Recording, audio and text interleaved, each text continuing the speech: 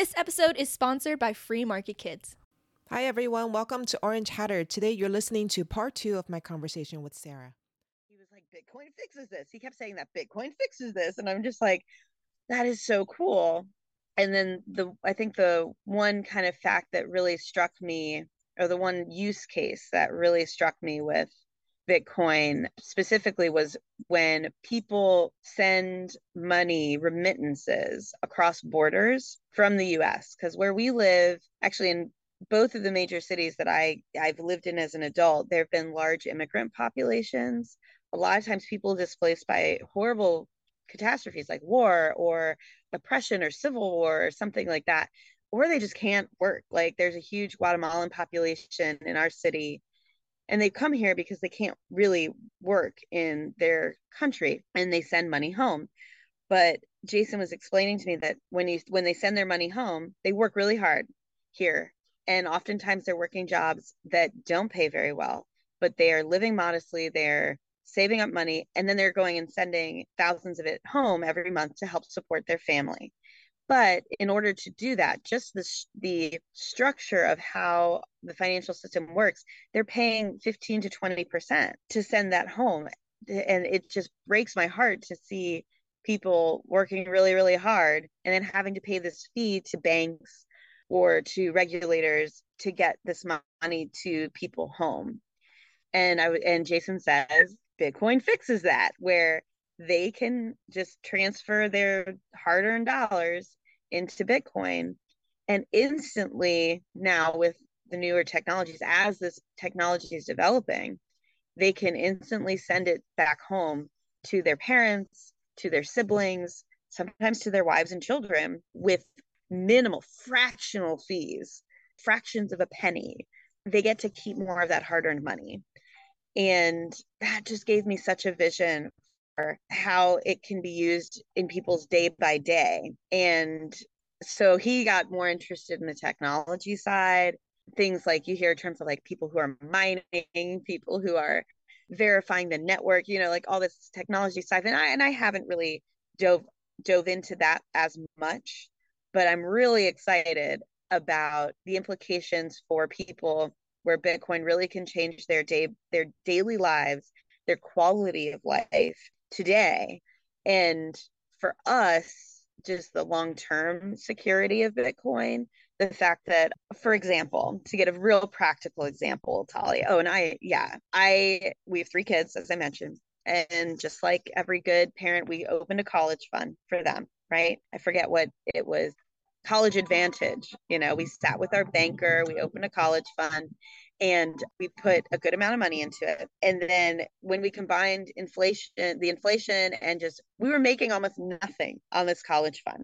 It was literally just a place to hold this money that we're depositing every, whatever. And we started to realize that that's just not really a safe place to store that money. Like the government program that was put in place so that we could supposedly earn money for our 3 kids to go pay for college in 20 years was really no better than us putting it in a mattress in cash. And even that is worse than transferring all that money into Bitcoin, which is not inflationary. In fact, it just seems to keep exponentially like growing in value. And it is not centralized or connected to the government, and not subject to any kind of policies that our government might institute in the future. As like I still feel like our government's probably trying to do the best they can. It seems like oftentimes somebody gets the short end of the stick. Somebody gets screwed, and we just don't want our hard-earned money in this college fund to be something that gets devalued because of inflation, and they're trying to control inflation, so they just take it away or devalue it inadvertently. So we just pulled all that, and we've transitioned our savings into something that we truly feel is technologically safer than the traditional finance system. So that's like the long-winded answer of like these like reasons why Bitcoin became a big part of our life, financially speaking, and also like purpose speaking, like just it gives me some excitement about having like, I don't know, a role to play in making people's lives better, and why we've kind of put our eggs in that basket as well, because it seems more trustworthy, and it holds its store of value in a way that we have not seen our like traditional finances, doing. So that's where we went, and started with a need with the pandemic, like a perceived need of like the system is broken and there's this new tool that can fix it. That's where we are. Yeah, thank you so much for that. That's so helpful to be able to visualize how it's practically useful. I think a lot of people get a little bit intimidated by the technology side, and then they kind of keep away and they're looking from the sidelines because they don't understand, and they think that they must understand all the technical ins and outs of Bitcoin before they can participate. Yes, exactly. Well, I mean, it's similar to my children take piano, and in the beginning, we played them some Rachmaninoff. Rachmaninoff's very like super impressive piano pieces, and my intention was to inspire them.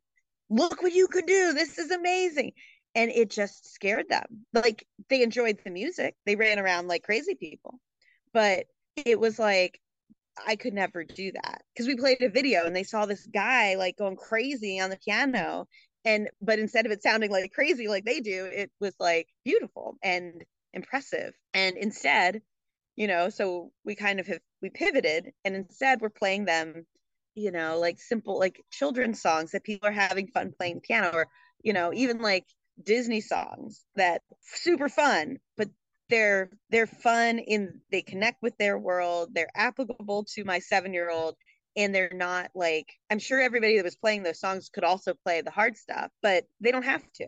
Like you can enter at a level that is for your use case. Like I mentioned, Jason did go deep dive. He did get, going into the like master's level of, he would disagree, he would say he's not like mastering anything, but he went farther into the technological stuff. Like he got intrigued by the hardware, and he got really excited about the idea that he could play a part in helping to build this infrastructure. But I never wanted to go into banking. Like I never really cared to know like how my check transitions into like money. Like, so that's just where I was like, okay, like I'm fine. I'm truly okay just using this tool for how it applies to my life and my day by day. But intellectually, it is exciting to know that it is such an open technology, can move into it and learn it if they're excited about that, like, and that's getting more and more apparent. I do think that as more people use it, it is becoming more accessible for people to pick their level of engagement and use, like that's pretty cool to watch it develop in that way. Yeah, I'm never like, for instance, the analogy that somebody used once that I finally like kind of clicked was, if you wanted to, you could run your own internet server. Like you can have your own email server. It can be like, I could have like a, me at sarah.co or whatever, like, but I don't have to. Like, I don't have to do that. And perfectly happy using Gmail. So, but there are people who do want to, for a variety of reasons. They want the control. They're they're particularly concerned about like privacy or availability of bandwidth, like for whatever reason. And there are tools to learn how to do that. But I've just chosen not to do that. And frankly, the vast majority of our world has chosen not to do that.